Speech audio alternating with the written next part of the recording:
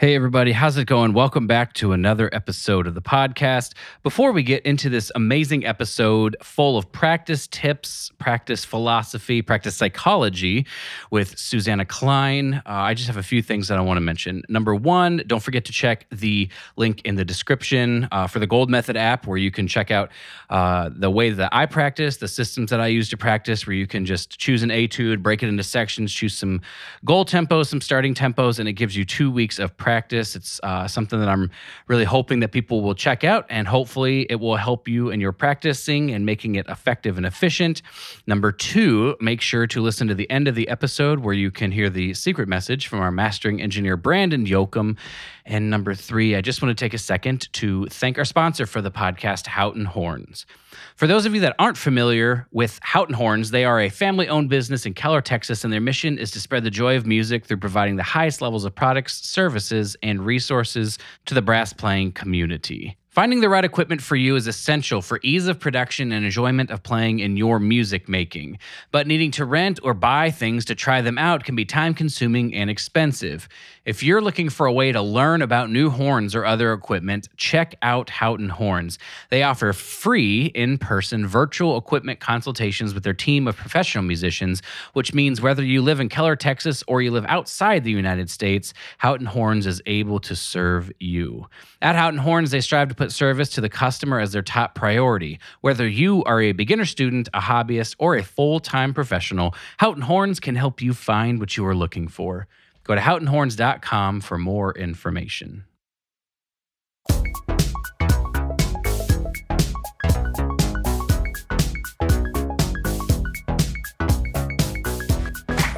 Hello, and welcome to That's Not Spit, It's Condensation.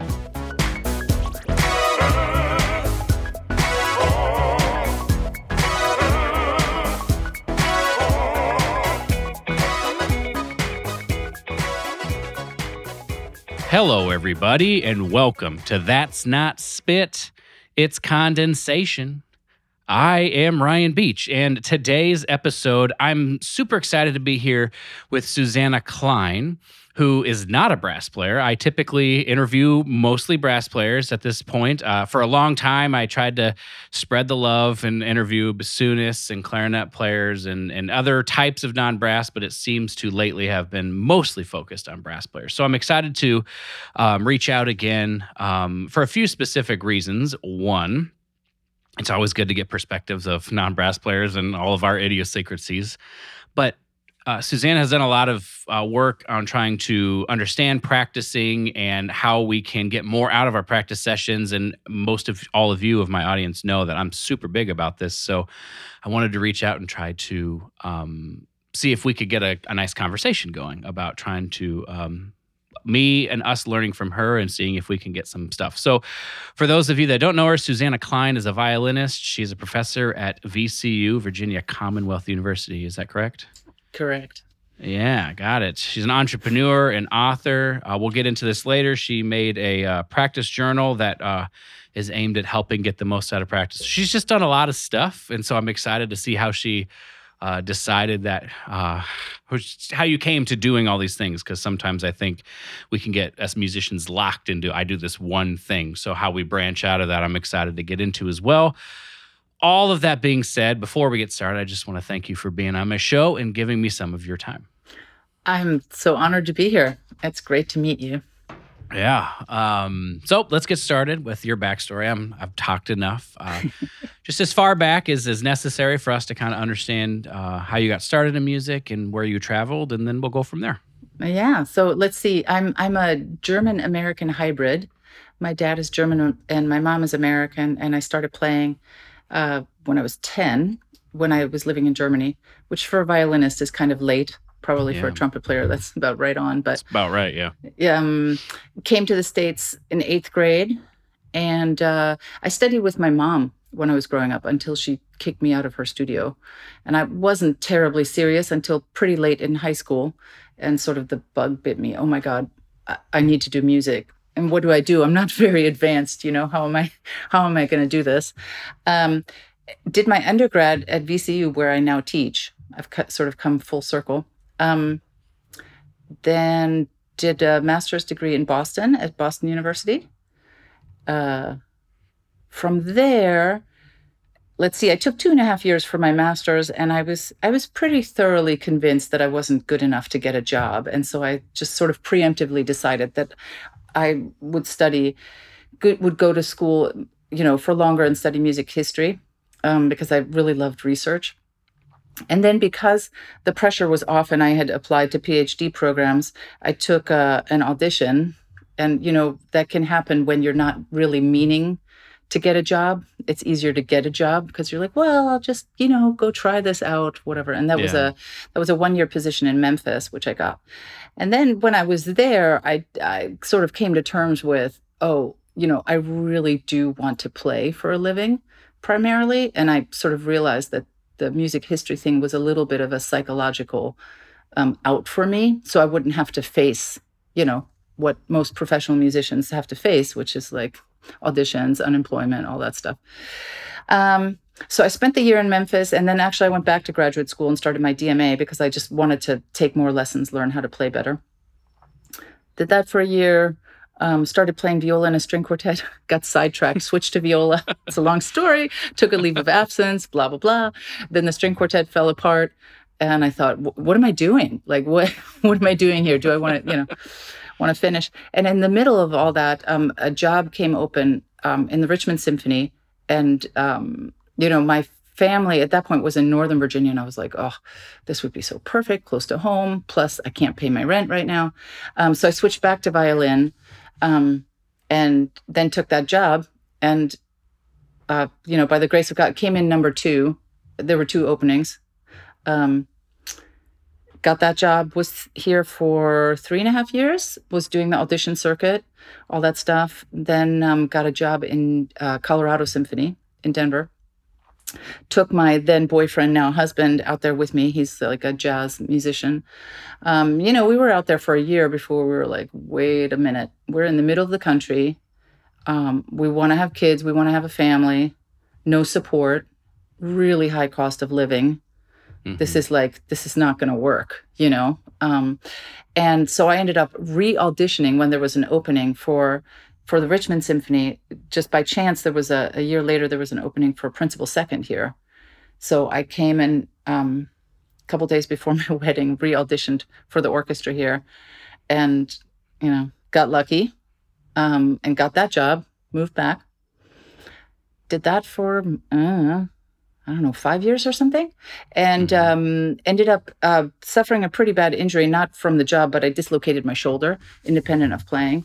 And that led to like a bunch of other things. But one of them being me realizing I cannot play the violin for 5 or 6 hours a day. Like it's just, and I tried everything.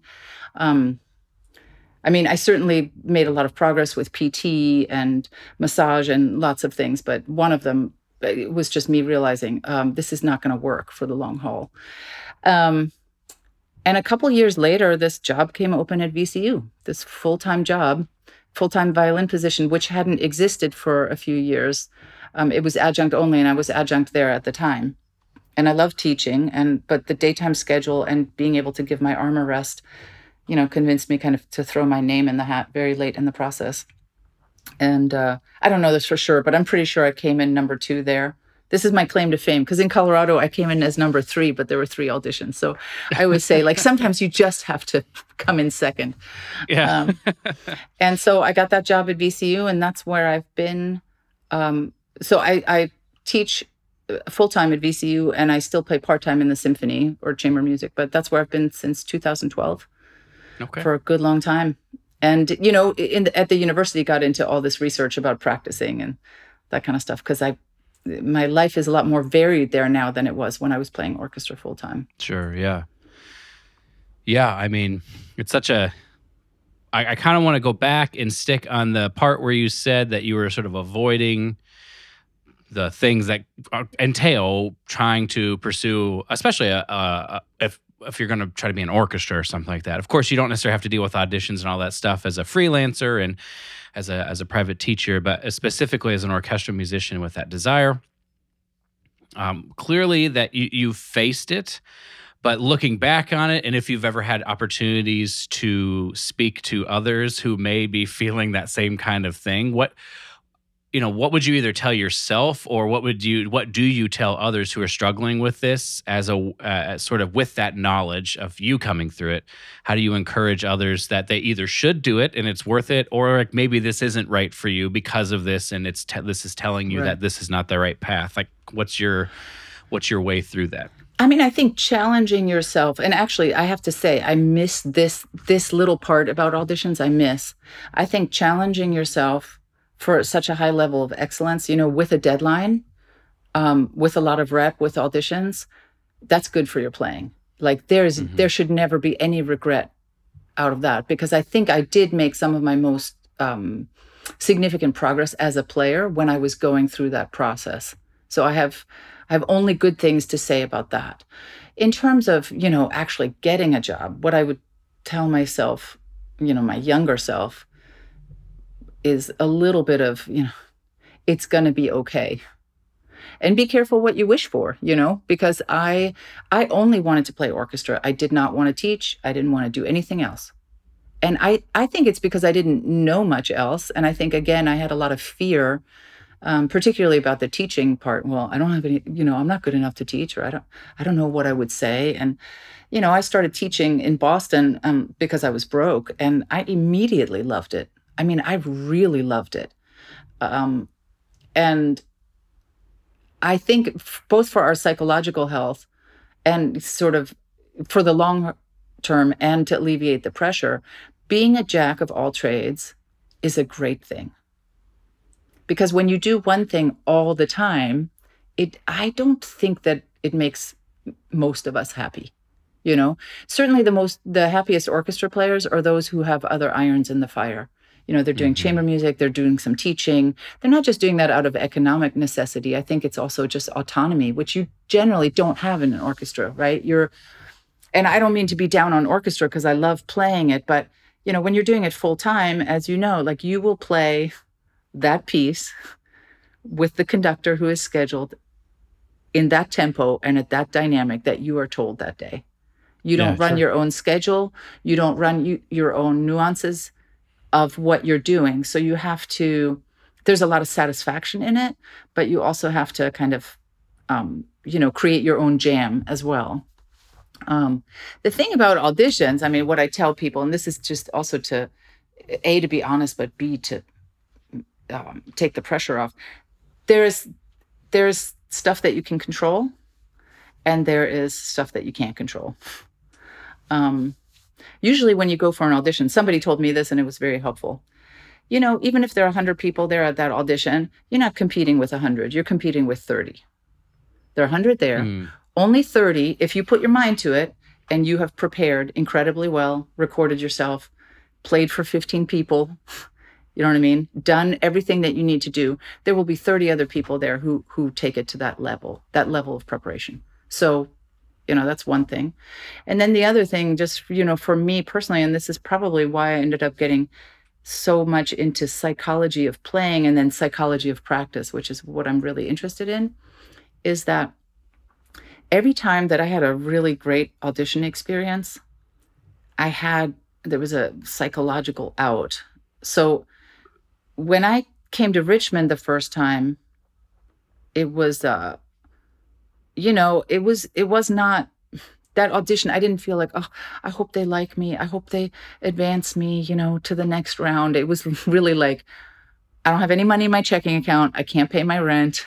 I need to figure something out. Maybe I can get this job, which you would think would make me do worse, but somehow it didn't, because it wasn't about my playing or about approval. It really was just, this is a means to an end. This would be very convenient, And then when I got my Denver job, so Memphis we already talked about earlier, but when I got my Colorado job, I had gone to Germany to visit my dad over Christmas break, got food poisoning there, really badly, didn't play for like 2 days at all, got on the plane to fly first to the East Coast and then on to Denver.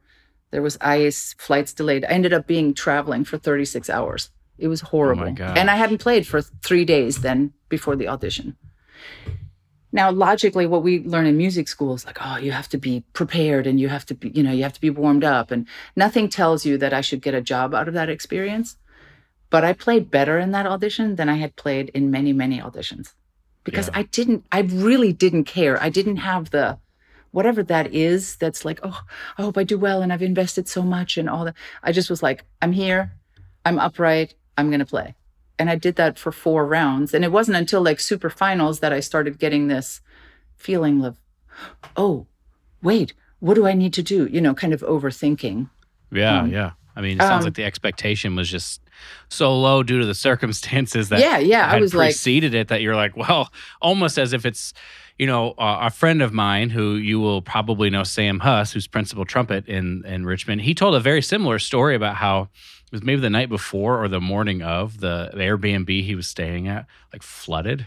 oh, And it just, and of this audition, and it just sort of took his mind out of it. And it was mhm. almost as if it was like, this is like some sort of sign of some whatever, it's just not good. And so I think he showed up with less of an expectation that things had not gone exactly perfectly, that he sort of maybe released some of like, maybe not like, I'm not going to win this, but like, I just need to like I'm just get here. I'm through it just and going to do it. play. Yeah. Yeah, if we can get it out of our own way. And so there are experiences like that I've had over and over again. Then my second audition in Richmond, actually it was my third, but for principal, that was really bizarre. That was, I had a dream the night before the audition, and this is what kind of woke me up. And in my dream, I was playing for an old teacher who's very, very harsh, very honest teacher. And I'm playing for it. In my dream, it kind of feels like I can do anything. When you have dreams that make no sense, like you're flying, but it seems totally natural in the dream. It Sure. was like that on the violin. Like I didn't have to worry about, cracking notes or missing notes. It was just like effortless. Like I've always wanted to play. And in the dream, she said, why are you playing for me? You sound great. Like I have nothing to add to this. Like you sound great. I I don't have any suggestions. You should just go play. And I woke up and I went to that audition and my mindset was different. Even though I Sure. knew it wasn't real. I mean, but so those experiences, taught me a lot about kind of getting out of your way. What I don't know, yet is sort of how to reproduce that. I mean, how do you fake food poisoning, right? Or a certain Yeah. dream or whatever. But and the other thing about auditions is like some of it's not about you. It's about who's there. Who else is there? Who else is listening? For me, I always did the best in terms of advancing when I had 2 or 3 or preferably 5 in a row. You Of know, course. Yeah. Yeah. Just more that's when practice I doing the thing. Yeah. It's that simulation. Like I know before the last audition I won, which was Richmond, um, I think I had done Seattle right before it, and one other one. They were like back to back, bam, bam, bam. And I got kicked out of the first round a bunch, and then like next one. So Yeah. I never did very well in auditions when it was just one lonely one. As violinists, we have a huge advantage because there are always auditions for violins, right? Like trumpet players, I assume it's harder to do. So There was you a have, period of time when I was in grad school that it just seemed like there were always auditions to take, And then this is an interesting discussion for me because I feel very similar actually. When I took, I think, let's say 8 auditions my second year of grad school, right? So that's a fair amount, that's a lot, And then Jonesville, yeah. towards the end of that, I won the principal trumpet with the Indianapolis. I won that position. I won that audition. And then I didn't get tenure with that job. And then there's a 3-month period between the day I found out and the day I won Alabama. And there were 6 auditions. Alabama was the sixth audition of 6, right? And I had also resigned myself to, if I don't win this, I had to deal with a lot of identity stuff, right? Like, Of who course, am I right? if I Because don't if have a you don't get job? tenure somewhere, that's like, I mean, talk Yeah. about an experience that. Yeah. But interestingly, since Alabama, I have not advanced at any audition, but I would say that I'm playing significantly more compelling and better and more musically than I ever have. And part of it, I think, is I now take an audition like every 2 years, Right. So not only is there one, but so I've really, and this is what I hope we can dive into, I've really had to think about what it looks like to simulate an audition and to simulate what's like for me, I don't get nervous for anything except for auditions. So like I can't simulate like playing for people doesn't make me nervous. So I've actually come to some understanding recently, and I'm so interested because you're interested in the psychology of practice.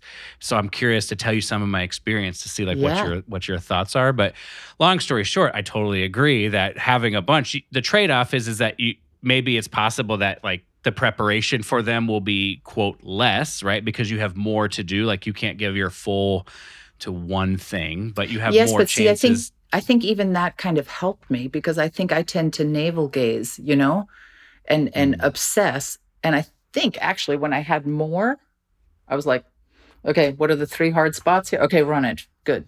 What are the, I don't know. But certainly, that's really interesting, actually, that if you don't get nervous playing for like pure trumpet players? No. Not at all? Because and so if we want to get into this, I'm happy to share because I feel like I've learned about this recently. So I've been the kind of player where I've had to basically say like, I don't care. Right? Like I don't care about the result of it and things like that, but almost from like a defense mechanism point of view, like not only from a place of like, I want to release the result, but also like, I don't really care what happens. So if it's like, it's not my best, it's fine. Right. It's like you're talking about, I have an out now. And so I didn't really give my best. Barbara Butler, my graduate teacher, talked a lot about this on her episode, where if we don't ever fully do our best, we have an out to say, well, I like didn't do my best. So, whatever. So I've been learning about this, where I'm a player who sort of learned to just play by not overthinking things. So I don't really understand the processes, but it kind of works, right? But that to me I'll hit a plateau. Like at some point, I will never be able to really fully self-actualize, right? Because I'll need to understand parts of the process that I don't. And what has happened is that I wouldn't get nervous for anything. And then I'd go to this audition, and because I'm someone who doesn't get nervous for something, and because I'm someone who doesn't think, when I got to the audition, I would say, it's cool. And then this really small voice in my head would go, but if you win this, that's employment, like that's money, that's a better, I couldn't get that voice out of my head. No matter, I was prepared, I had done all of the things, but that voice, and I didn't know how to silence that voice. Right, you got to get food poisoning. Exactly. But what I've learned is I don't actually think I have to silence that voice. I just need to replace it with a different voice that's more productive. And that's that's a lot of what I've been doing in my own practice, even the past like 2 months since that. And so I'll tell you an experience I had. I'm rambling here, but it's headed to something that I would love your comment on. So last week or so, maybe 2 weeks ago, we played Stravinsky's Octet, this piece by Revueltas that has a big trumpet solo and then Soldier's Tale. It's a huge for everybody, but a lot of trumpet stuff in there. And I write practice programs for myself to follow. So it's like everything builds up to this one moment, right? So like I'm able to really, at least in my mind, really maximize the learning process in each sort of stage. And I got there and I was like, let's say 30 to 40% of the nervous that I feel in auditions. And this has almost never happened before. And I think it's because I allowed myself to like care. I allowed myself to say, I'm really prepared. My best is possible. And so but I knew like what to think. I had ingrained certain cues that I wanted to think about while performing. And if things went sideways, I knew I just needed to get back on that track. And it helped because I was sort of uncomfortable most of the first performance, but I still played really well because I could keep myself on track with what I knew I needed to imprint on my playing to be able to stay at that high level. So like basically my mind almost didn't matter because I knew what I needed to do. And it was interesting to me because now I feel like if I went to, and I have to take an audition to figure this out, but now I feel like if I went to an audition, if that voice popped up, I would be able to say, that's fine, keep the air forward. And I would be able to replace it with something that's more productive. So I'm curious for your thoughts on all of that. We know a couple things about, if we want to get into the performing thing, that they've done studies on. One of them just has to do, for example, with words, like I'm nervous or I'm worried or I'm, some kind of negative connotation influences people different than substituting the word excited. That's actually like verified. It works for public speakers, musicians, all sorts of things, that just taking that feeling and saying, I'm excited to play. Even if you don't really quote believe it, but just using certain vocabulary can help, because we need to assign a label to that feeling. Do you know what I mean? And we can do a forward one, or we can do a backward one psychologically. I don't know. I shouldn't say this.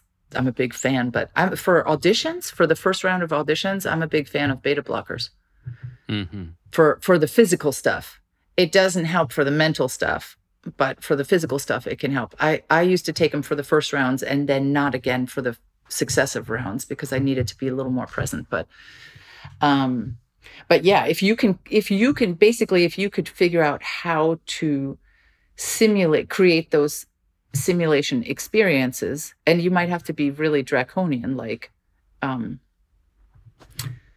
used to do crazy things, because for me it felt more physical, but getting up in the middle of the night. Do you know that one? Yeah, and like playing the list or something like that. Yeah, and playing the list, right? And just okay, because what I had to work on was kind of what you're talking about, these cues. Okay, if it feels like it's going sideways, how I should not throw in the towel, because that was my big thing. The very first thing, or if I wasn't 100% comfortable, do you know what I mean? I would kind of self-sabotage and just play really middle of the road, boring, whatever. So like, I think everybody's different. Like for me, I get really nervous for people that I know well and like. Like the more I like them, the more nervous I get. So when I want to do simulation training, I just pick people I care about and I start playing for them, Sure, I usually will do it at their house, never in my own thing, because I've learned that I'm very sensitive to environment. And if you're going to an audition, like, you will not be the master of your domain. It's going to sound different. It's going to be cold or hot or whatever. Yeah. So when I've gone through, I always play for people before a recital or whatever, but when I really have lost my marbles, I've done things like play for 10 people in 10 days. And I just, hey, what are you doing Wednesday at 4? Can I come over? And I just come over, unpack, play. It's not an audition. This is more for like individual pieces. But, that's what I found out worked for me. Mm-hmm. So it's like, you just figured out that, hey, when I have this much big rep, you know what I mean, going on at once, it starts to feel a little bit like this. Because I am a huge believer in simulation training, is whatever interventions we do, whether it's to focus on other things, or sometimes I'll think about my feet in auditions, because that kind of takes me out of the violin world, which is great. Breathing, beta blockers, whatever it is that we're using as interventions, we need to be able to try them out. We need the simulation work to try them out to see, does this actually help me? Well, yeah, one of the things, even before that concert. So that concert was, to me, it's like sort of the final. I actually listened to a podcast episode earlier today that sort of gave me some language here, but it's like sort of the final stage of what we're talking about, where you can take everything you've learned and all of the habits you've been trying to ingrain, and you basically in a space where it needs to become automatic, sort of in a fatigued state, for a length of a concert, under stress, right? Mm-hmm. Not so like under stress is the big part. Can you have access to it in an environment that's uncomfortable? So when I was testing out and trying to ingrain these types of things that were not in a concert, I basically, on my YouTube channel, I decided I'm going to start recording these really difficult French etudes, because for me, playing lightly has been a struggle of mine. So I picked those, and then I was like, I'm going to record them. And at first, I started recording them, and then I would touch up a few missed things here and there, right? But then that started to get really annoying to me, because I'm like, what am I doing here? Like, am I trying to record this and then touch up a few notes so people still believe it's an edited thing? So starting with etude number 4, I started just doing unedited takes again. I had done this in the past. I started doing it again. Starting with number, I think it was 8, I started doing first take, right? So you're like, but I wouldn't.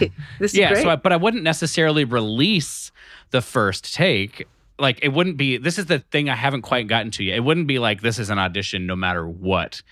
but it would be like, I'm going to record it. And if it's not the quality of the first take I want, I'm going to try to learn from that and then come back tomorrow with a different plan.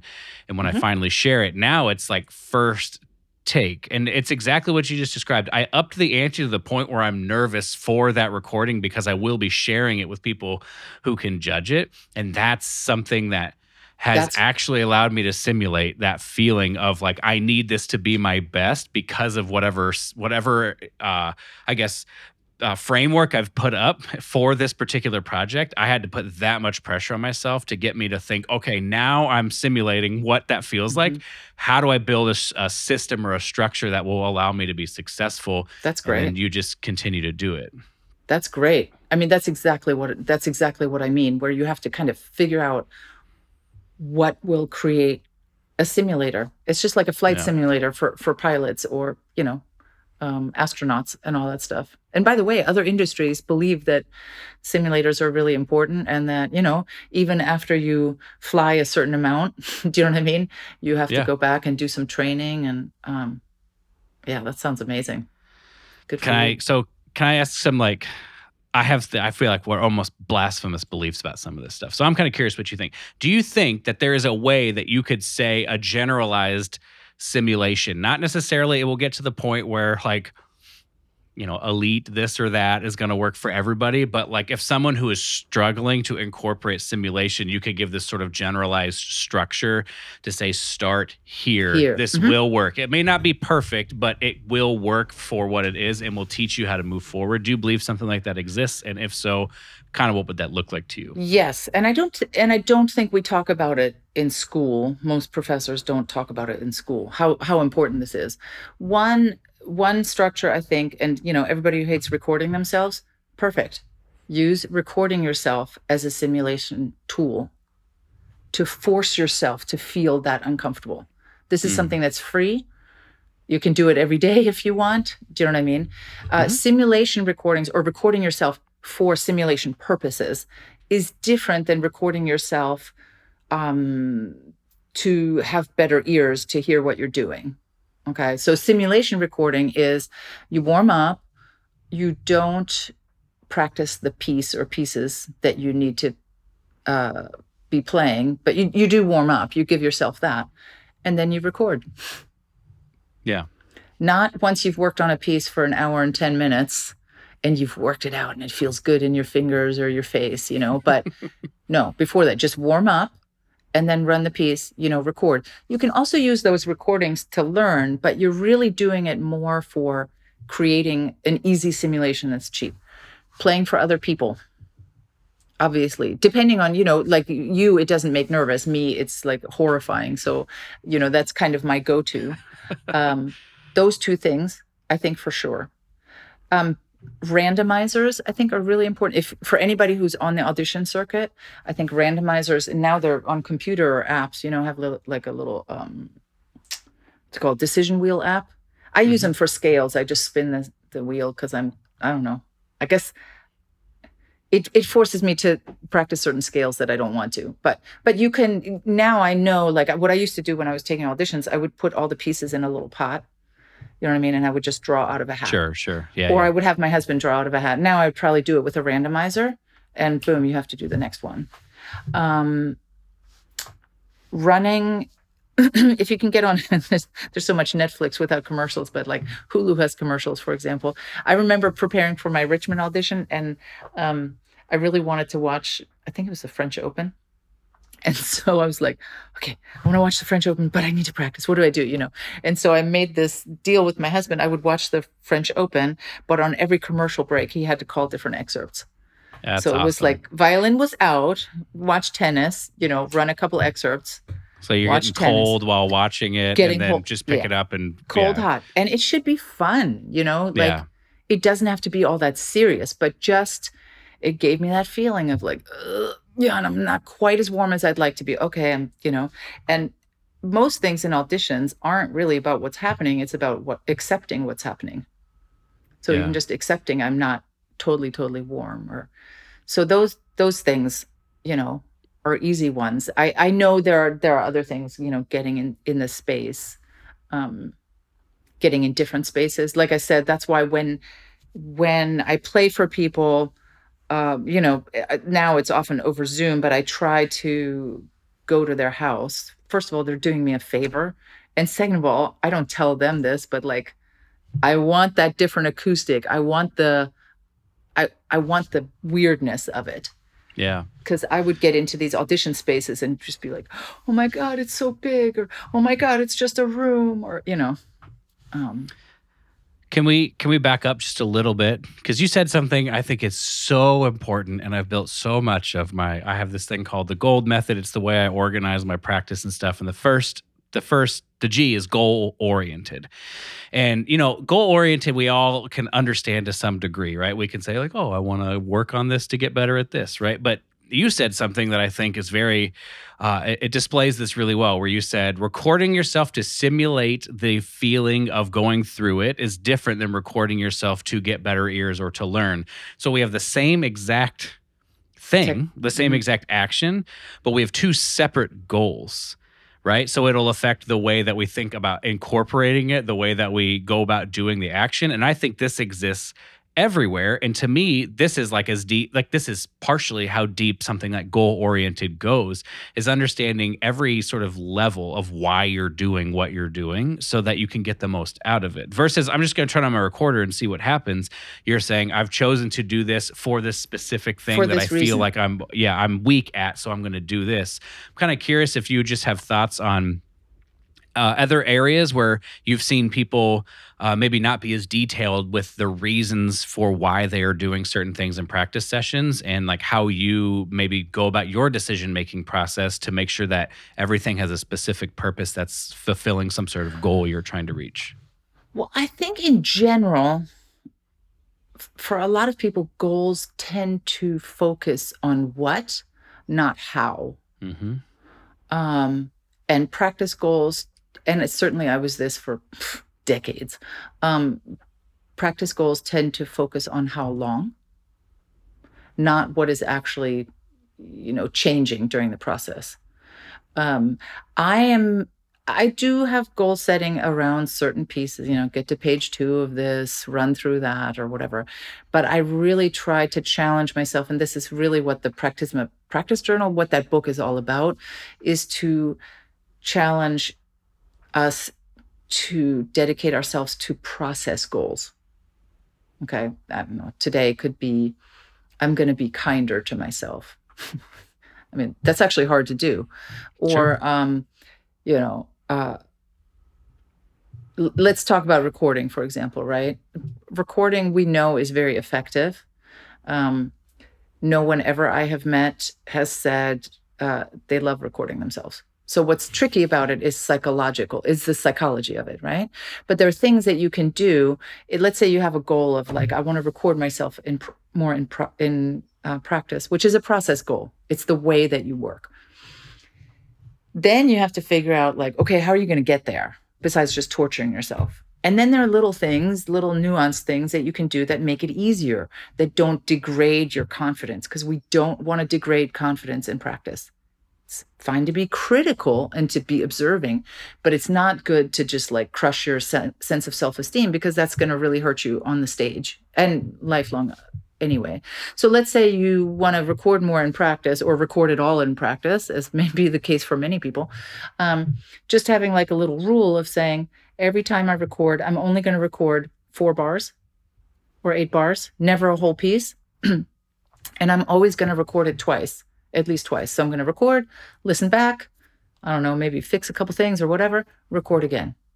And having that discipline to always do what I call hamburger recordings, always like sandwiched, so that over time, your relationship with recording is, oh yes, I can see my progress. Because the second recording is always better. I mean, even if you didn't practice at all, the second one is always better. You give yourself that gift and do it that way, small little recordings over time, rather than, okay, I've learned the piece, I am ready to record. I mean, first of all, most of the work's already in the bank. It's a little late to take a lot of things back, but it's crushing psychologically. And I've done it that way. It leads to low self-esteem. You discover many problems, then you feel like an idiot because some of those problems you should have known about earlier, and that's how just the process isn't helping you. And so I'm really interested in, yes, what are the goals, but what are the goals of in general as a player that you want? Do you want to be more ballsy, or do you want to, I don't know, have more articulation, or I don't know, like, because I don't know trumpet that well, like what those kinds of goals are. But then like the next thing is like, okay, how? I mean, I've made some significant progress doing really wackadoodle things, wearing earplugs for 2 weeks. I did that once because somebody told me that, my sound didn't have enough balls. That's where this came from. I was like, really? And so I put in earplugs for 2 weeks and played fortissimo, and I got a bigger sound. Interesting. So go ahead. I was going to say there's a few things about what you just said that are interesting. The one that I would like to stick on is that you did it for 2 weeks, right? Sometimes I think we say like, oh, I got to fix this problem. And then we do this thing for a day or maybe 2 days. And we're like, oh, it's not working. This isn't fixing the problem. And then you just give up. But in my opinion, any meaningful change we're seeking to see in our playing will take a length of time for our bodies to figure out, how does this work? How do I do it? To have a mental relationship with understanding how we created that in the first place, so that we're looking at a length of time for something to develop. It could be 2 weeks. It could be a month. We could be looking at 6 months for some major type of change we're looking for. And I think accepting that fact of practice allows us to then release some of the perfection that we expect on any given practice session, because we know we're sort of building towards something that we want, 6 months from now or whatever. And so that's to me, that was an important thing to say, that I did it for 2 weeks, even though it seems innocuous, because it may have taken 2 weeks for you to actually begin to have a relationship with what that meant normally, not just with earplugs in. Right. Yeah, I hadn't thought about that. I mean, I always just think about, how can we reward ourselves for the activities in practice, not for how we sound? Because, we're going to have good days and bad days. And God knows if we can figure out why that sometimes happens, But if our goal is, I'm going to, like for me, often I have to set goals around, I want to do more big picture, because I tend to still be kind of a navel gazer and like bar by bar, and then you get in a concert and it's really disorienting when you have to, play the stuff. And like, I'm very bad about running my repertoire. So I have to set goals around that, I know other people who have to set goals around, or sometimes I set goals around movement. I'm going to move more in practice, this particular practice. And it really is like experimenting. I think when the goal is always concrete, like, I want to be able to play this piece at, 88 to the dotted quarter or something. I don't think that's our most creative work. I think if we can be more about, if we can label, okay, today's a creativity day.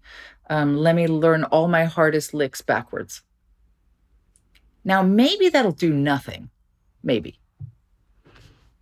But I don't think so. There is always something you discover when you make creativity and doing something differently, going out on a limb, being willing to waste time by doing things a different way. For me, I've always learned things like that. Like at some point when I was practicing, this is many years ago, I was having trouble with slurs. It would be the equivalent for you guys for breath. I was always running out of breath. I was always running out of bow. And so I was thinking back to my high school swim coach, and I'll explain in a second, but I basically started just adding on beats to everything. I just made all my slurs longer by like half a bar. And you know what? I did that for one day. Next day I had enough bow. Yeah, interesting. It was like so easy. I just had to make it much harder than it was. And then I felt that the next day I felt that relief of like, oh, you mean I only have to slur for 4 beats? It's like anyone can do this, And that's not something I would have come to, I think, if I hadn't been thinking, okay, well, how else could I do this? Sure. What else could I do? And I have a student who stood on one leg I do a lot of creativity assignments in my studio, like try something wackadoodle. She had this huge breakthrough in posture by standing on one leg for many days practicing. Now, this is not ever something I would tell a student to do. But for her, when she was standing on one leg, she actually lined up the top of her body better, because otherwise she would have fallen over. Yeah. And so in that moment, in her own process, she learned something. And then when she was able to use both legs again, she felt more stable. She had more breath. She opened up, So I'm always really interested in kind of what if in practice, and that there is no wasted experiments in the practice room. The only waste is if you don't experiment at all and you're just bulldozing through, or you tend to do the same thing over and over again, like the same routine, working it up, working up the tempo. Because when you play it, you won't be able to do that. You're not going to have a half hour of working into a piece slowly.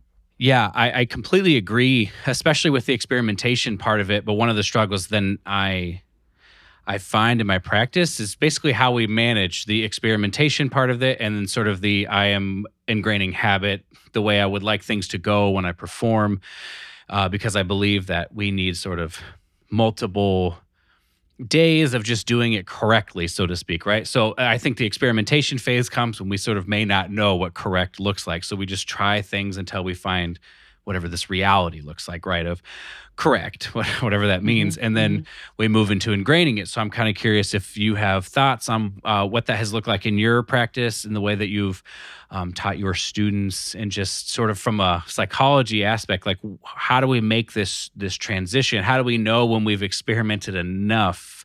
Because I think people could possibly get lost in the experimentation part of it and saying and sort of never move towards being able to start to make meaningful progress on a piece of music in general. Okay, so I guess I always think of creativity as something that we apply to sort of all the levels of, let's say, learning a piece. Okay. Let's say we're in the acquisition stage, what are the notes? What are the rhythms, right? Like really nuts and bolts. In that sense, creativity could be, okay, these are the pitches. Maybe I don't have rhythm with it yet. I'm just going after pitch right now. Let me play these, backwards. Let me play every other note. Let me play every 3 note. This is like how I'm becoming familiar with what my hands, or in your case, what your face has to do. So that, later creativity, let's say, you're at that point where the piece, you're putting it together, you're running it. You're more in the refinement stage, right? Then creativity is going to mean something different, right? It's how can I be freer here? Okay, what if I exaggerate, the high and low dynamics? Like how small can I play and still come up with a tone that I'm not embarrassed about? Do you know what I mean? Where's that edge? So I guess I always think of, I really want to see I need to study up on your gold, practice. I always, my acronym is CRODO: creativity, resilience, optimism, discipline, and organization. But these are all, again, how, not what, Of course. And so I always think at every level, I try to encourage my students to practice these dispositions. Like the D in CRODO is discipline. Okay. What are you going to do today for discipline? Discipline meaning having laser focus, not necessarily practicing a lot. That might be it. I don't know. It might be running your program 3 times in a row to see if you have the stamina to get through it. Do you know what I mean? Now, Early on in the piece, discipline usually means don't go too fast. Don't try to put it together too, you know what I mean? Discipline at the beginning and discipline at the end of a process are very, very different. Discipline and resilience at the end definitely means playing for people. Resilience, for me, resilience is choosing to take on risk.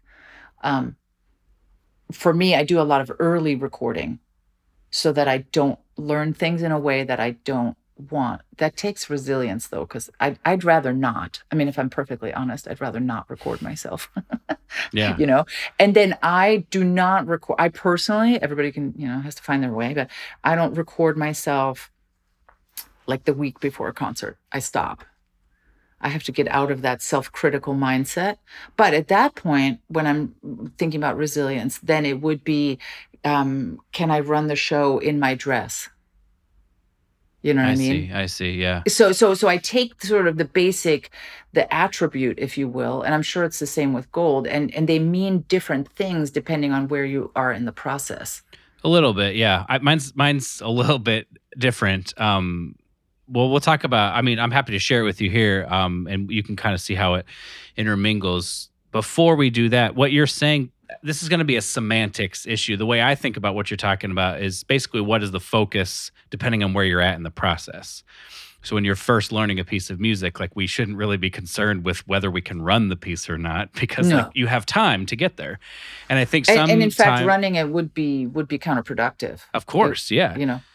But I have practiced from a place of I got to prove to myself I can run this. I can get there as fast as possible, so then I can run it over and over and over and over again, so I can feel that I've got this thing. But I've broken myself of that by this point, where I recognize that the only thing that matters is how I play on the day that it matters for a particular performance. This is why I gave myself that etude recording thing, is because then it's like everything leading up to that time where I actually record it, none of that matters. It's all an opportunity for me to learn more about how to present this thing at a higher level each time. And so depending on where I am in the learning process, I'm focused on different things. Most of the time I'm focused at the beginning on how I want to go about playing the trumpet to produce the desired result.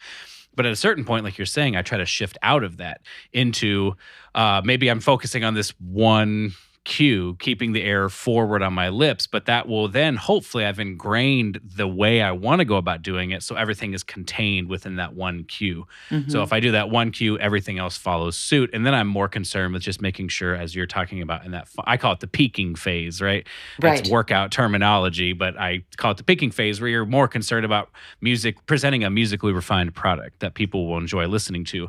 I'm not concerned with that at the beginning of the learning process at all.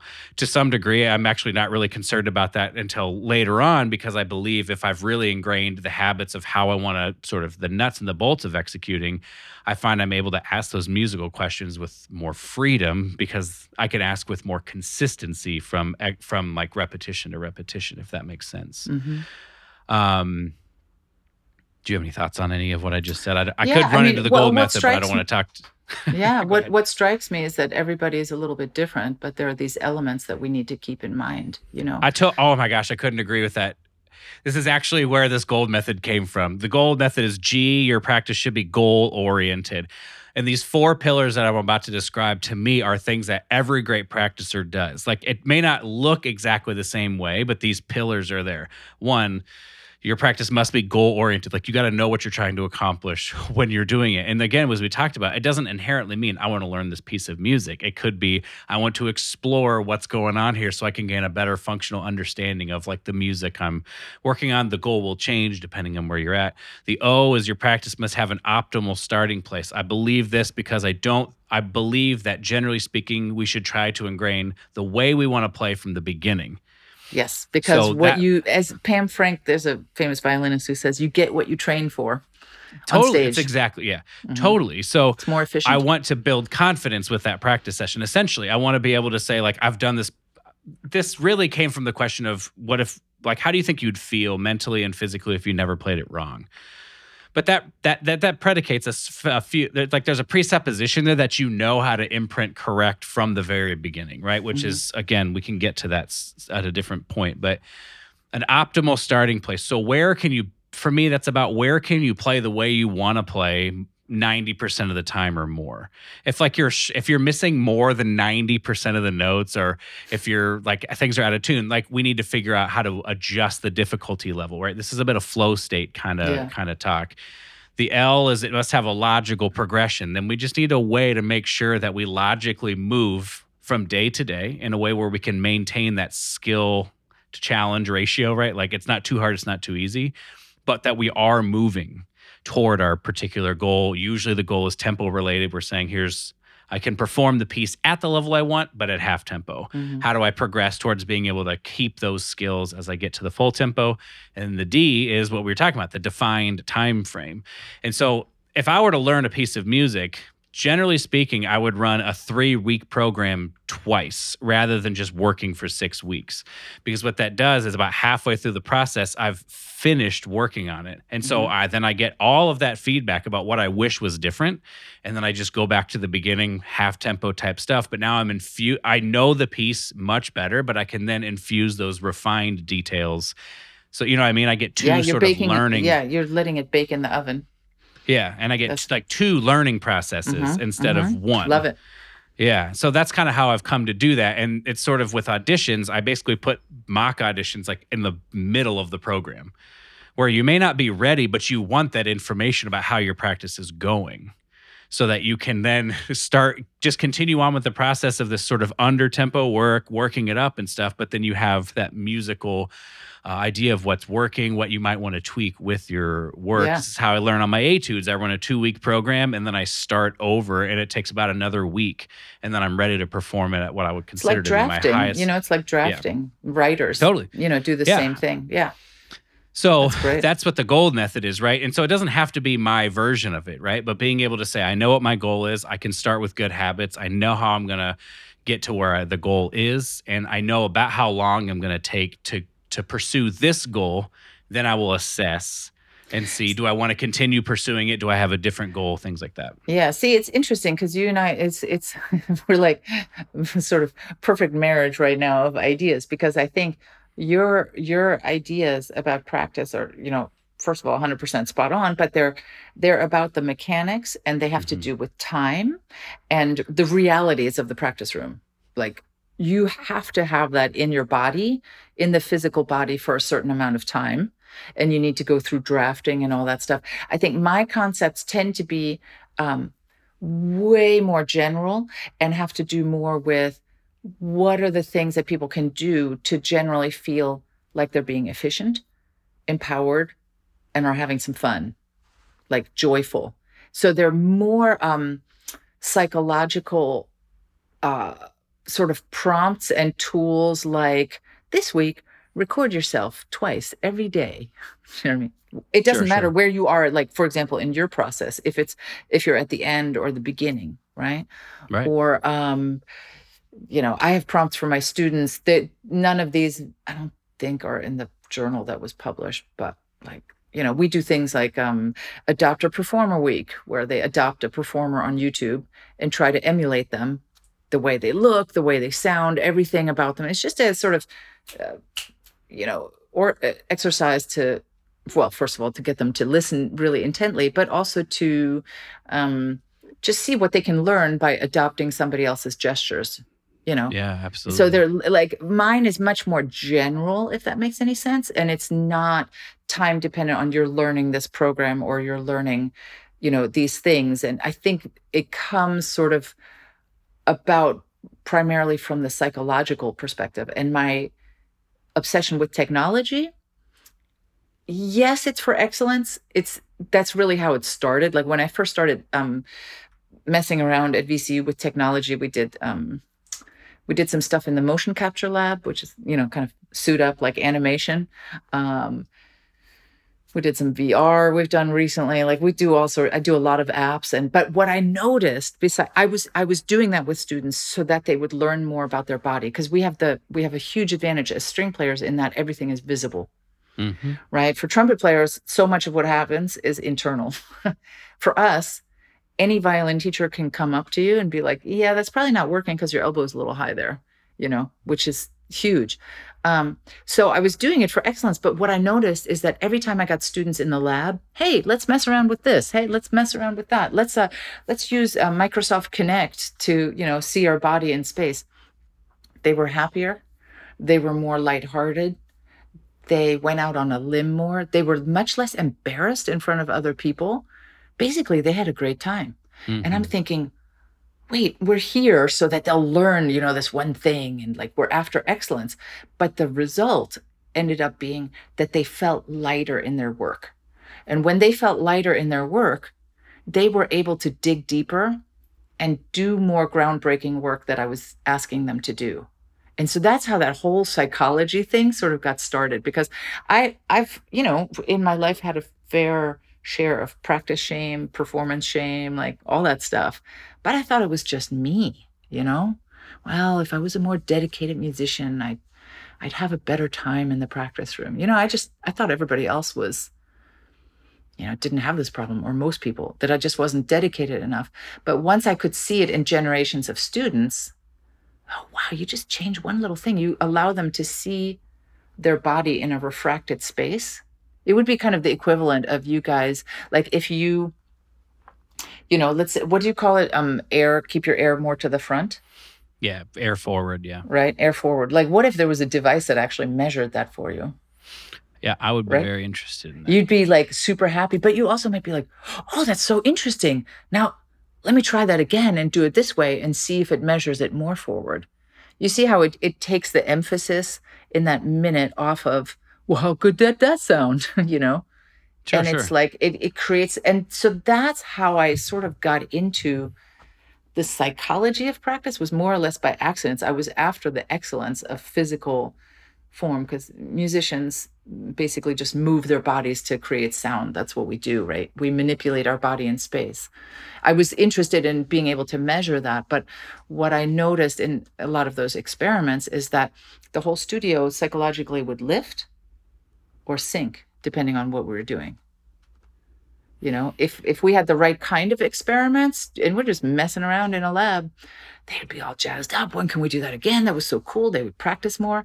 And if I did terrible things to them, like this week, everybody has to record their lesson and then replay the lesson back and take notes and submit those to me. Now, pedagogically, okay, it's probably good to watch your whole lesson back and take notes. But psychologically, that wasn't nearly as fun for them. So I'm not going to say that, you know, students should never do it, but I think they're able to do that really difficult, resilient work when they're having some more fun with what they're doing, and when they feel like their practice dojo is a place not only for hard, you know, blood, sweat, and tears, which obviously have to be there, but also sometimes, you know, the place where there's some delight. I think that allows us to do better work. What's your relationship with delayed gratification in practice? Like, what you're describing to me sounds very like, in a moment we want to bring some joy, but the idea of delayed gratification being we're basically going to delay all of those feelings of joy for a greater feeling of joy later. Like, how does that balance I think we have to do both. You know, we have to, certainly if your gratification is blowing through a piece when you really shouldn't, you got to keep that gratification. You have to keep that at bay. Yeah. You must. But you can substitute other little things, right? Like small things you can have. Well, for us, we get to eat and drink in the practice room. You can limit your hardworking sessions to 20 minutes, for example, really, really digging deep for 20 minutes. And then, you know, for, 10 minutes, you can play an old piece just for fun. That's not going to do any damage. You can insert that because you're a human being, you know, and you need that. You can also just be like, you know what, 45 minutes, I'm getting that feeling where I'm like, this sucks. Either leave the practice room or better leave before that happens, because we know from research that people, however they end their experience is what they associate with that experience. So if you push yourself in the practice room until you are just worn out, you hate yourself, it's not working, you physically now nosedived, particularly this is true for brass players, you're psychologically frustrated, and now you're putting away your horn. Over time, that's a certain relationship with practice that doesn't need to be there. You could just, you're better off to, you know, have like a egg timer, you know, to set a timer, not a ticking one, but just like, I will not practice past 40 because I know myself. After 40, I just get all slumpy and like, oh God, this sucks. It's not my best work. I'm not really playing musically at that point. I'm kind of worn out. I'm better off to call it before that. Go, you know, take a walk, do something else and come back. So I think there is a lot of delayed gratification when it comes to practice, but it doesn't mean that we have to turn the practice room into a place we hate. Absolutely. No, I think we very much agree. with that. And I think these sort of systems I've built, for me, what the value for me, I can only speak to my experience, although it's been the experience of my clients and stuff too, is that it just turns the practice room from this thing, like you see yourself getting better, right? Because we have a structure from day to day where we can see I'm doing this differently than I did before. And it becomes this thing where you're just seeing the progress you're making. And it becomes this, like, in my opinion, empowering experience. Yes. And then I was just going to say, like, it's motivating for me when I can see that I can get better, even if it's a little bit, right? Because especially at the level that you're playing at a professional musician, the progress slows down as opposed to when you first start, when you can make more. Mm-hmm.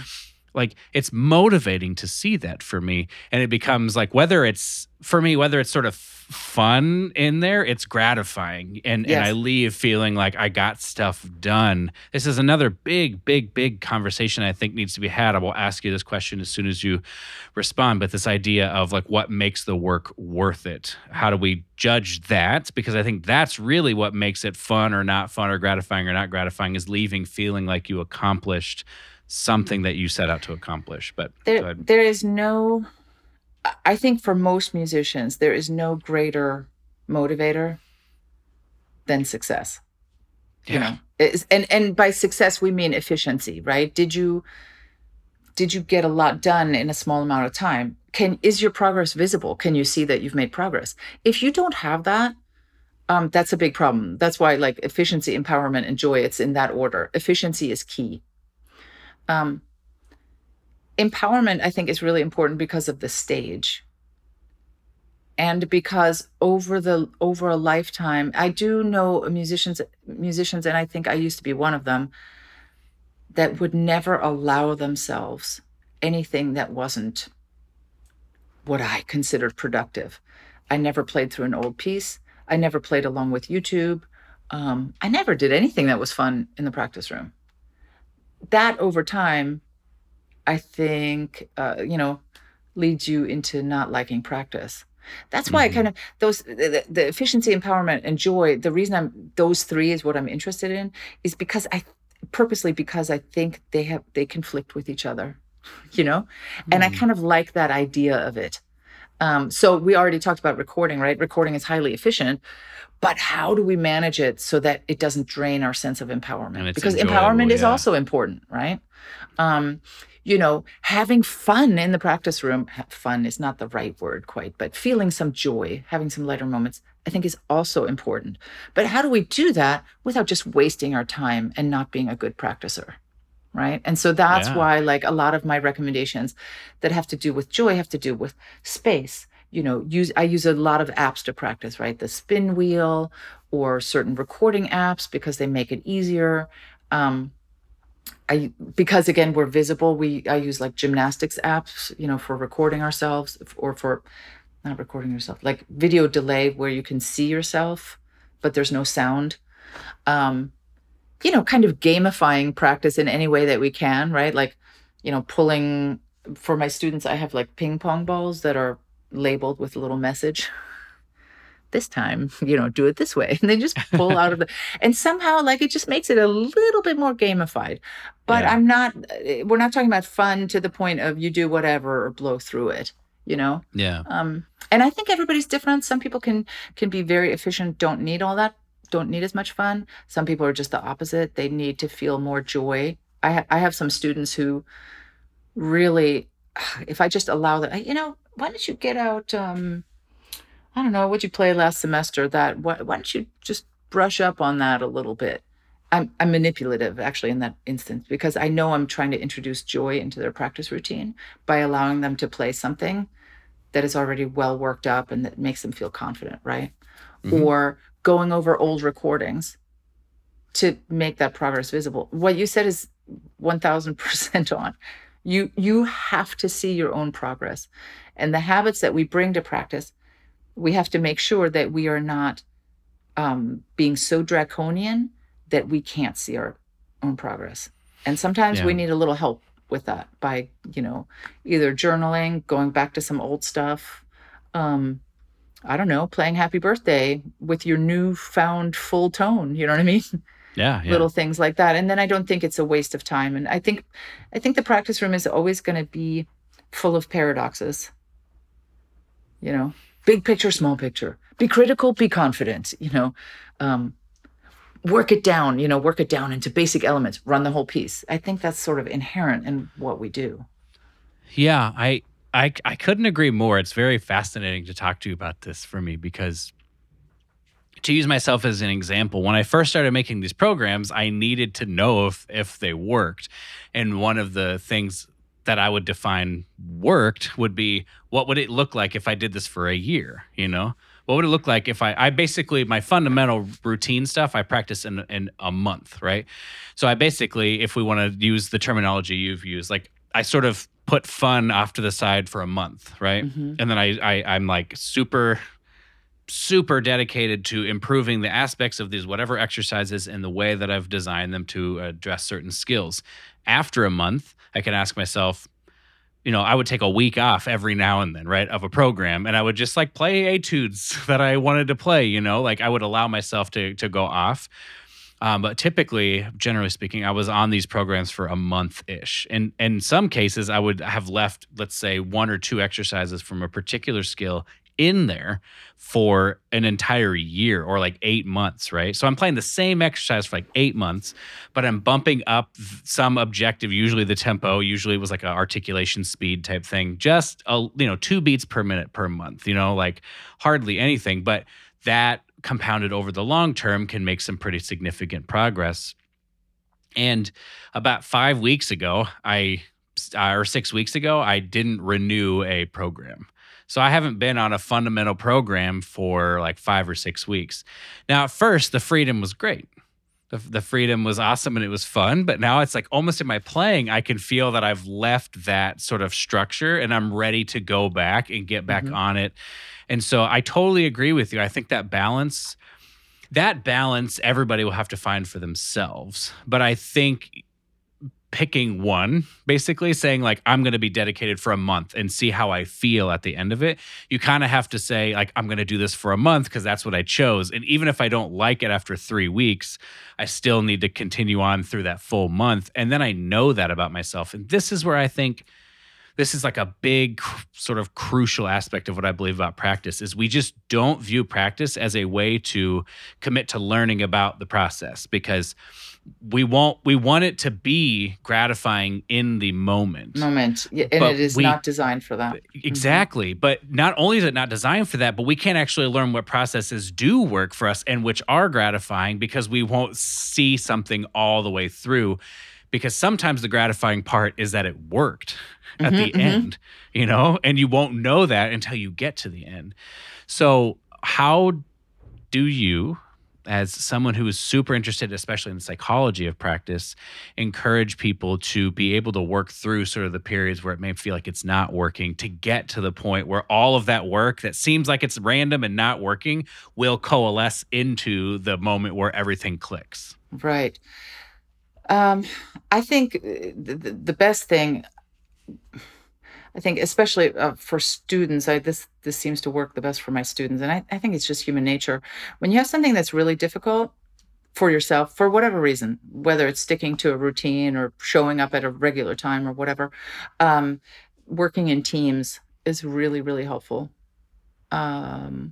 That's what the gym buddy concept is all about. And we are no different as musicians.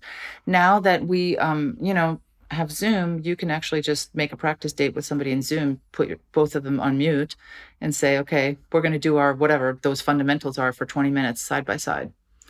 Get a partner or two that are interested in a similar outcome, and you will not be missing those dates. We're just, I don't know why, we're socially hardwired. So that's like an accountability act.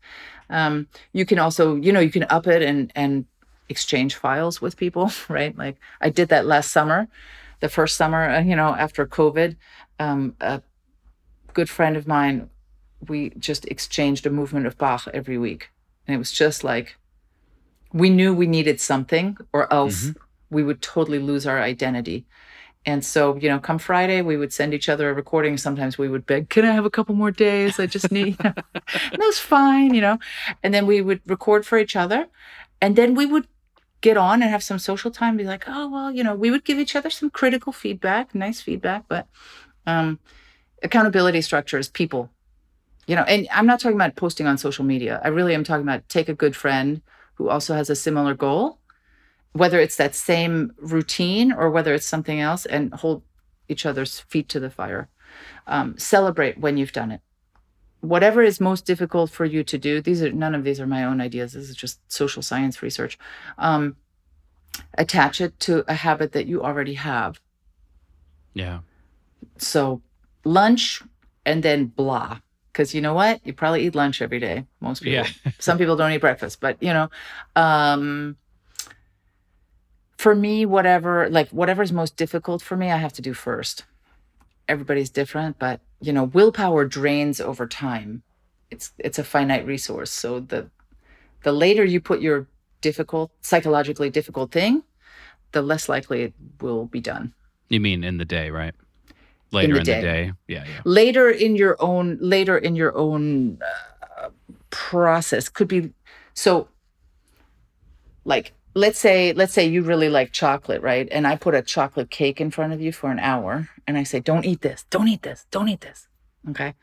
And then I say, okay, Ryan, now run through your technical blah, blah, blah, blah, blah, which, you hate to do. It's going to be harder for you after you've resisted the chocolate cake for an hour. I see. Than it will be if we hadn't done that. So the more willpower you've forced yourself to do, the less you will have. So let's say you practice and then do an hour of email stuff you don't want to do. It will be very difficult for you to come back to practice. But if you practice, you ignore your email, go outside and do some other things, you will have an easier time doing something difficult in practice because you haven't drained that capacity to, I guess, resist temptation, to do nothing. Because I think the same kind of principle in a practice session itself exists, right? So yes. In a sort of a smaller section, and I learned this from training in the gym, it's called the priority principle, where, the training the back is a great example, right? The back has two major functions. Like if you raise your hand and pull, like do a pull up, that's one function. And the other function is to like pull things towards you. So we have a vertical and a horizontal, right? And they do different things. The horizontal will build sort of the thickness of your back, and the vertical will build sort of the width of your back. Well, depending on what your goal is, if your goal is to widen your back, you'll start with a vertical pull because you want the most amount of strength and the most amount of focus for that. If your goal is to get thickness in your back, you'll start with a horizontal pull, right? There are exceptions to this So there's rule. fatigue. There's fatigue of the muscles. Mm-hmm. And fatigue of the mind and everything. So I try to bring the same thing generally into my practice sessions too, which is minus a warm-up, which will always exist. You generally want to do the things you care about the most first in a practice session, because if you get fatigued physically or mentally, it's going to be easier to let that practice session go when all you have is a few things that maybe it doesn't matter that much if I do it today. It's not that big of a, as opposed to I saved my most important concerto for the end, but I'm so tired, like it'll be easier to let. Yeah. I sometimes do like warm up and then all my hardest spots, like across all the repertoire, just the real nail biters, you know what I mean? And then do some refinement work. And, you can also put a relief valve in there, you know what I mean? Which is either a break or, I don't know, play something by ear, just do a little jam, again, let that tension and that concentration go, because concentrated practice is very difficult. You're trying to manipulate your body to do something else than what it wants to do naturally, basically. So 100%. Totally. And then I'm curious, I actually did an Instagram poll on this because it started with me thinking like, I take a day off every week of practice, every single day every single week does not really matter. Some weeks I'll take off 2 days if it just works out that way in my schedule. I prefer not to do that, but I for sure take one. And I think I did some Instagram polling, and I think most people are willing to, and they accept that a day off is a good thing, but some people are like, I don't want to do it. And I'm kind of curious, like, what's your take? Like, do you think that you should take a day off? Do you think it's dependent on people? What is your take on that? I think a day off is healthy. I do. Yeah. I do, easy for me to say I'm 50 and, I've had a lot of times of not taking a day off and then hit the wall and wanted to stop being in music. You know what I mean? didn't play for 6 weeks at all, really was like, I need to do something else. So part of what I'm saying again is for psychological reasons. Absolutely. I think when people don't want to, it's usually because they feel like they haven't done enough during the week. And then I think that is the thing that needs to be addressed. What is enough? How can you form habits that make you work in such a way that you're proud of it? Do you know what I mean? During the week. Absolutely. Again, prioritizing how. Are you practicing regularly? Are you doing the right amount of time for you? Are you playing for people? Are you getting feedback? I mean, those are things that are way better than an extra practice session. Way better. They're just much more efficient, but they take more discipline and more daring to do. And if that's not happening, do you know what I mean? Or if it's some kind of fear of, I'll lose my chops, that one day, then I would say, I have a funny story about when I was in camp that, I didn't know he was right at the time, but then I would say, you need to have some time when you need to let the face rest. I think it's really important for brass players. Yeah. But even for string players to, clear your head, be inspired. There are other ways to practice. You can listen to a recording. You can watch somebody on YouTube. You can study the score, but let your body rest. I am a big fan of that. Of course, I was, again, injured and had a lot of issues, but I'm a fan of rest. However, you need to manipulate that or make it psychologically comfortable to create some rest, or maybe it's a half practice day if you want to start with that. But I think it's important. I actually totally agree. And one of the reasons I heard a lot was someone would feel that my skills would diminish, right? I take a day off and I come back and it doesn't feel great. And like in my mind, I think like, well, we should address that. Taking one day off should not kill your ability to play. Like that's a non-sustainable. I mean, it seems like I said this before, like an innocuous thing to say. Oh, I just feel like I don't want to take a day off. But what if you just need to accept it?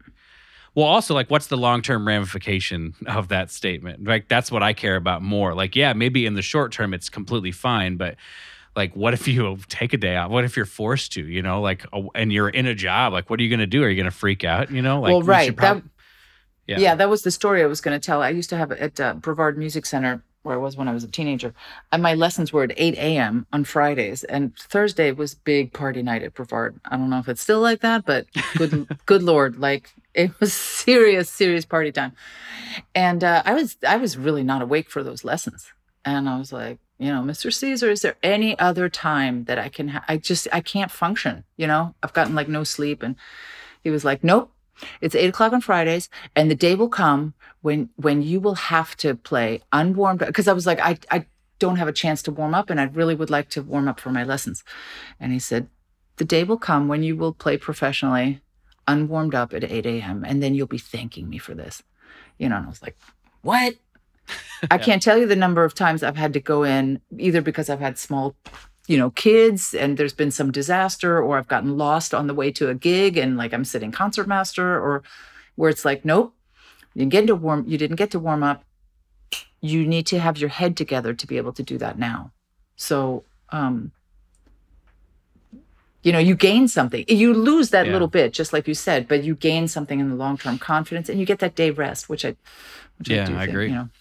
Everybody's got to find their own way. But if you are a person who hasn't tried a day of rest consecutively, like, Ryan, like you're saying, like a month, maybe 2 months, try it and see, just try it out. You're not losing anything, and just see how that influences your work. And if you guys are right and you just, it has to be 7 days a week. Okay. Go back to it, Yeah, right. If you know that for yourself, completely fine. I actually have no problem with that at all. But I think some people are operating under a misconception that they've never experimented with. They just assume that it is something. Or maybe they took one day off and then they came back. I mean, I have examples of taking an entire week off of playing, and then I would come back. I did this right before an Easter gig once. I went on a camping trip and did not bring my instrument. This is sophomore year, where my skills were not as developed. It was not as consistent. I came back Saturday night and we had Sunday morning Easter, and we had to rehearse Saturday night because I was gone the whole week before. And I picked up my trumpet and I started to warm up, and it felt like a completely foreign object on my face. It was as if I had never played the trumpet, and I could still do it, but it felt horrible. And I was like, this was a mistake. Like, I have made a huge mistake. And then the next day I played Easter, and it didn't feel amazing, but I more or less still sounded like me. And it was like, oh, as my teacher used to say, only 10% worse than usual. Yeah, right. And to me, it just begs the point that it's like, what is our, like, really the question we have to ask is just what's the relationship or the instrument that it fits into our entire life? That's really what it is. If it's like, if your instrument, you feeling like you have lost your skill for a day or something like that is a big deal. Like, we have to get these, in my opinion, priorities in balance a little bit, because like, it's just, there are other things that are important. And in the long run, like, let's say you played, like, you just had a whole month of like perfect days in a row. Like, who cares? Like, what does that gain you in the long run? Like, what matters is our practice teaching us things that we can apply to our overall Life. like learning of repertoire, so that when we perform, we have confidence. Like, that's what our practice is supposed to do. It's not supposed to like say, I can play perfectly for this many days in a row. So Yeah, I'm and good are to you go. growing? Are you Yeah, growing in new ways rather than playing at your quote, peak every day? Yeah. I think we're more interested, long term, we're more interested in growth, right? We should be, I think. Not just like, oh, okay, I'm in good shape today. Physically good shape. I can execute what I did yesterday. So I find that to be a difficult aspect of having a job. That's like, the pandemic was this interesting space where I had as much time as I wanted to get better at whatever I wanted. But when you're trying to manage a job on top of that, there's just a sacrifice you have to make, because you sort of, maintenance is part of what you do, and making sure you're ready for the things, exactly what you said, that you're not in control of, that you don't get to decide. And then on top of that, you have to figure, well, how am I going to, I'm sort of a believer that this is why structure is super important to me too, is you can sort of structure in, even if it's like 10 minutes a day, you can structure in something that you can see is objectively moving you forward in some way that matters to you. So even if it's not this optimal, every single thing I'm playing is moving me forward in all of these ways, even if it's 10 minutes, you still see that you're in control of part of what you're doing. And you'll see a month later, 6 months later, that little bit of 10-minute work still produced growth that was meaningful in the long run. yeah, absolutely. Anyway, that's just a little rant. I want to, before we end this episode, this has been an amazing chat, and I can already tell we just need to have another one at some point, because there's just so much to cover. I have so many things, but I want you to talk about the practice journal, because I want people to know what that is in case they're interested in checking it out, and like, what was the genesis behind making it, and what you feel like what kinds of things it can fulfill in somebody's practice session, and who is it for, all those kinds of things. Sure. So it is, it's for musicians, of all instruments and all levels, I like to say, although it seems to be more popular with the, I would say, the everyday practicers, people who are practicing, not just, showing up at a social function and playing. So serious musicians, I would say. How it got started was, again, like at VCU, doing a lot of research on practice and experimentation with technology. And then realizing, what I really want to do with my students was develop psychological, those psychological sort of dispositions of creativity, resilience, optimism, and discipline. And so I started borrowing from the sports world, because I'd grown up doing sports in high school, and athletics do a lot of journaling, like especially solo athletes. So I started borrowing kind of the idea from the sports journaling, and I produced journals for my studio every year at school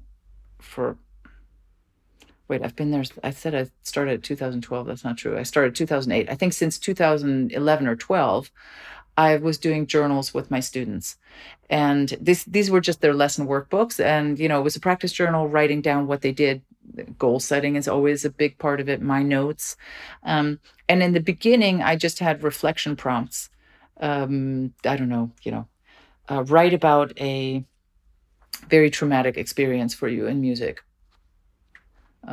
Or, write your former letter your former teacher a letter. They were kind of psychological questions. What are your primary assets as a musician? Are you determined? Are you competitive? Are you whatever? And then, we were talking about simulation training earlier. I'm like, students have to be doing stuff. They have to experience to learn. So then I started adding activities to their journal. So their lesson was always like, here are your notes, goal setting, you keep track of when you practice. And then they'd have like an action prompt. And that action prompt would be like, I'm making it up, but,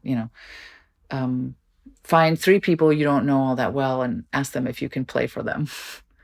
It was a lot of simulation training. It was also score study. This week, do all your score study with your pieces, look up terms, imitate somebody on YouTube, et cetera, et cetera. So I was doing this for many years. And because, you have the same students for 4 or 5 or sometimes 6 years in a row at the undergrad level, I was always writing new prompts. And then a couple of people started borrowing them at school, and then outside of school, other professors. And then a friend of mine was like, you're so stupid. You're giving away all your work. This is a sign that like this resonates with people.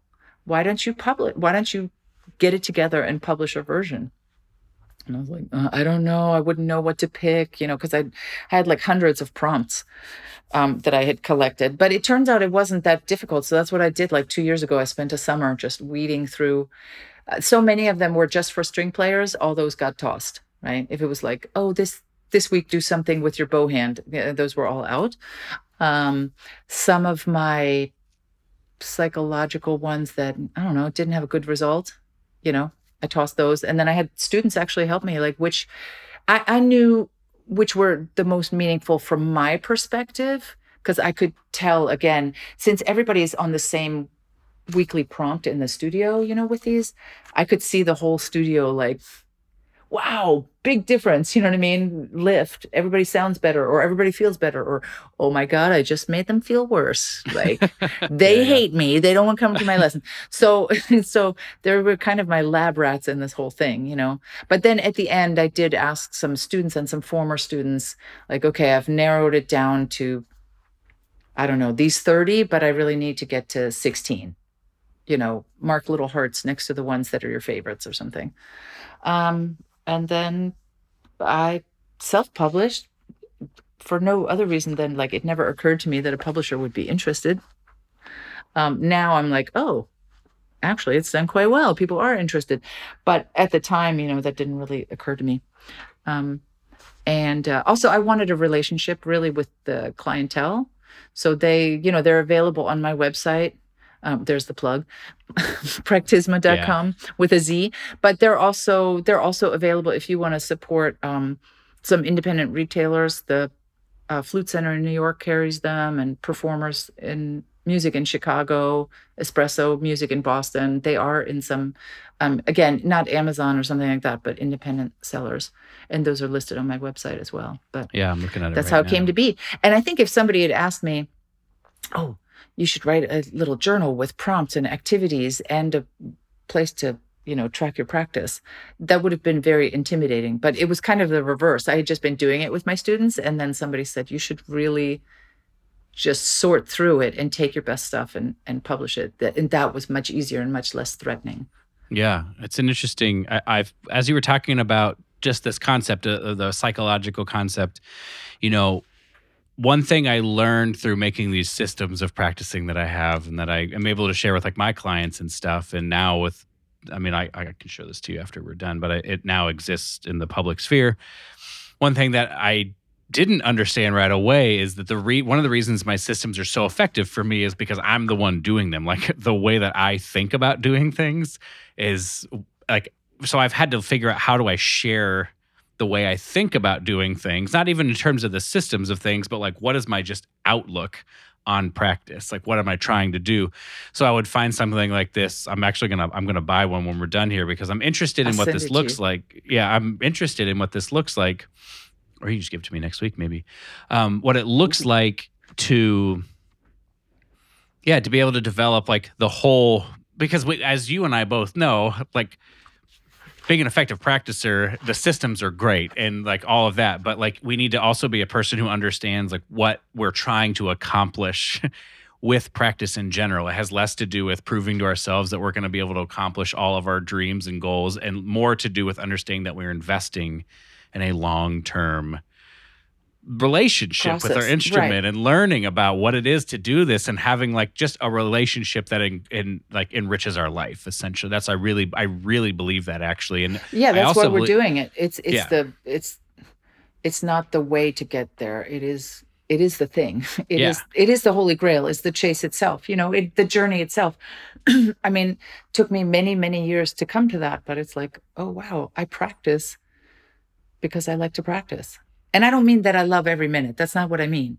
But I mean that the value that it gives to my life, besides having a job and a roof over my head, but is like deeply spiritual for me at this point. It's my me time. I practice. You know what? The last thing I did before this interview was practice. Nice. And not because I had to, but because I was like, I had set up and, okay, the mic's working. Wait, do I know how to record? And I was like, I felt that like rabbit. I don't know. I got a little nervous and all that stuff. And I was like, nope, just going to do some scales right now. You're just going to take all that energy, like focus. It's a way to focus. So I certainly don't have that relationship with it every day, but I can call upon it. And that's why I'm such a big believer in it. And I think that's why, there are amateur players all over the world who don't have gigs, who don't have performances, who practice. I mean, agreed. It is like the karate or the gym or the, totally agreed. All that stuff. And I'm interested. Sorry, I was just going to say, I'm interested in helping that. I mean, I don't know how to do it, but I'm interested in like helping that group of people who just want to become better, have the tools that are necessary. Yeah. What I tried to do sort of with the journal, I think because everybody is different, what I tried to do with the journal in terms of the prompts is have something a little bit for everybody, because I think everybody is so different, like that it's more about discovery and less about this is the way you do it. This is the way you should think. I try not to be prescriptive, I just try to get people to try stuff out. So can I read a prompt? Would that be helpful? Or do we need to move on to other things? No, I mean, this is pretty much like the tail end. So let's just fully go through this. And then like one is like, okay, selective hearing. This is an action challenge. Every single time you practice this week, prioritize only one of the following aspects for that individual practice session.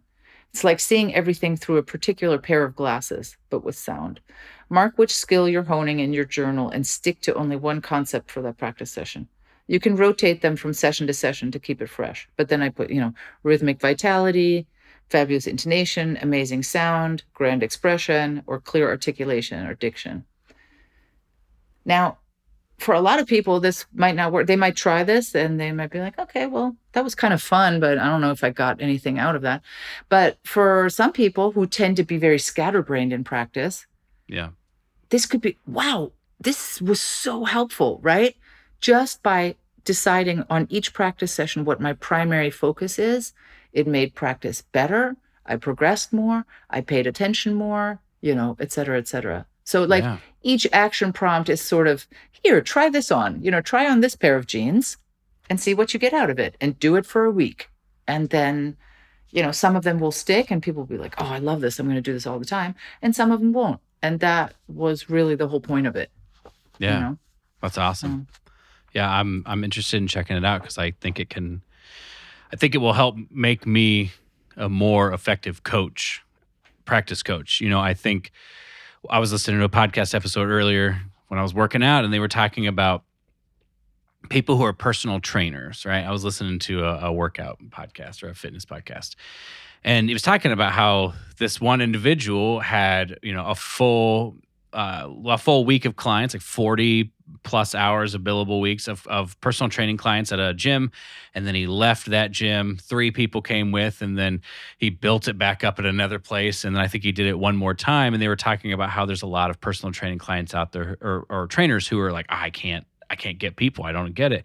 And what the distinction that they were making here is that there are a lot of personal training trainers out there who know all of the intricacies of the human body and how things work, but they don't know how to sort of like talk about it. They don't know how to communicate, and they don't really understand that what people struggle with has less to do. Yeah, it's exactly like they were saying. You kind of even need to be like sort of part therapist a little bit. Yes, you do. Like just understanding how to broach some of those. Maybe you don't have to go all the way back to like your childhood, but maybe you do have to be able to broach some of these subjects of like fear and shame, and people being able to understand that they're not proving something, and it's not about acceptance, and it's not about, validation. Yeah, exactly. Like just trying to help get our mindset in a good space for being able to make meaningful decisions, really, right? We're trying to move all of that out of the way so we can be left with making logical, meaningful decisions in a practice session, free from the things that hinder us. At least that's how I interpret I like that. Yeah, that's perfect. And so I'm interested in the journal because it sounds like to a large degree, you're trying to broach that subject in a way that you've seen work, and you hope other people will have a relationship with it too. So I can't wait to check it out. Cool. There's so many more things I want to ask you, but I don't want to take any more of your time this time. So I think in a period of time, we'll just do this again, and we'll dig into how do we determine what a successful practice session looks like, and how do we determine, what is a reasonable amount of progress to assess or to think that you can have. I mean, there's so many different things that we could get into the nitty gritty of practice, which I would love to do.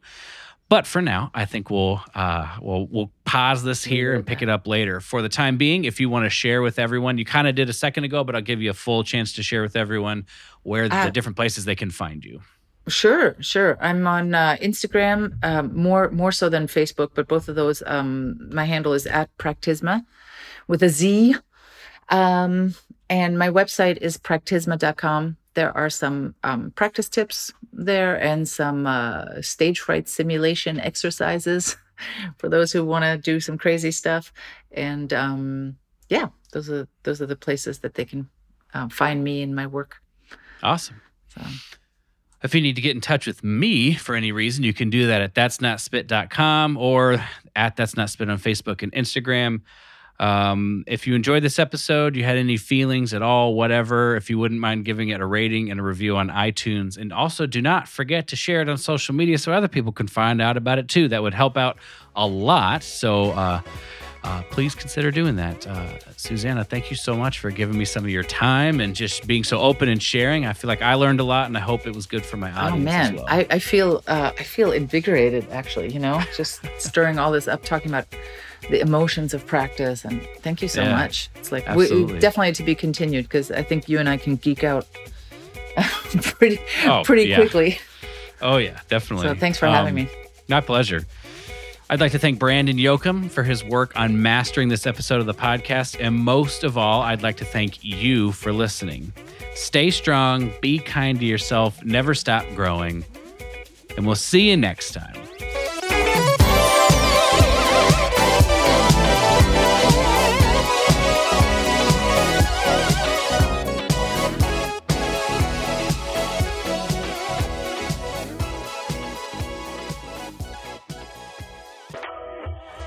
Hello, That's Not Spit fans, and welcome to the secret message of today's episode. Have you ever been dissatisfied with something, especially something you put out into the world? I know I have. And whenever that happens, I just think to myself, yeah. And then I move on, and I keep going, and I try again, because I believe that I can do it, and I believe that you can do it. So keep doing it out there. And remember, shh, don't tell Ryan.